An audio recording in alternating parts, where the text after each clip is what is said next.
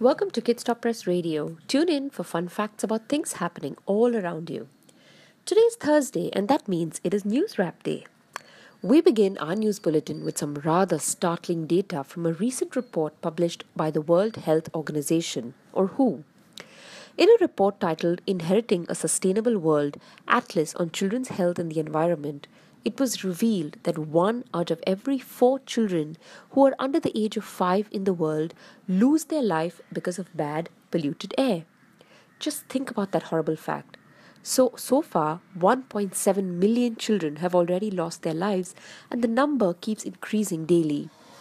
What can we do to ensure we have a cleaner, greener environment? Lesser cars, more public transport, and what else? Think about it. Just last year, remember we had these really horrible facts and stories coming out from Delhi because it was so polluted? Children wearing masks, people having to buy air purifiers at home. We don't want a repeat of that again, do we? Holi is around the corner and we're all really looking forward to it, aren't we? Last year, remember how bad the water crisis was and how we all pledged to play a waterless Holi? Well, this time around though, the rains have been generous last year, but do you think we should still waste the water that we have, or should we try and conserve the water?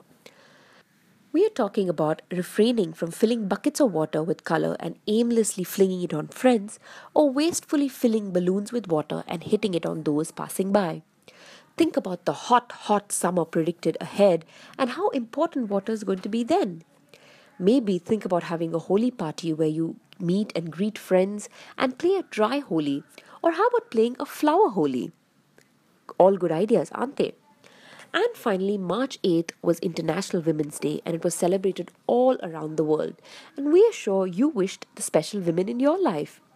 Any idea how this day came to be? Did you know that this day was first celebrated in 1909 and is celebrated every year since as a day that remembers the women's rights movements that happened many years ago? And that's a wrap on this week's bulletin. As always, we hope you enjoyed it, and if you did, we hope you will show us some love by subscribing to KSP Radio so that you never ever miss a new episode.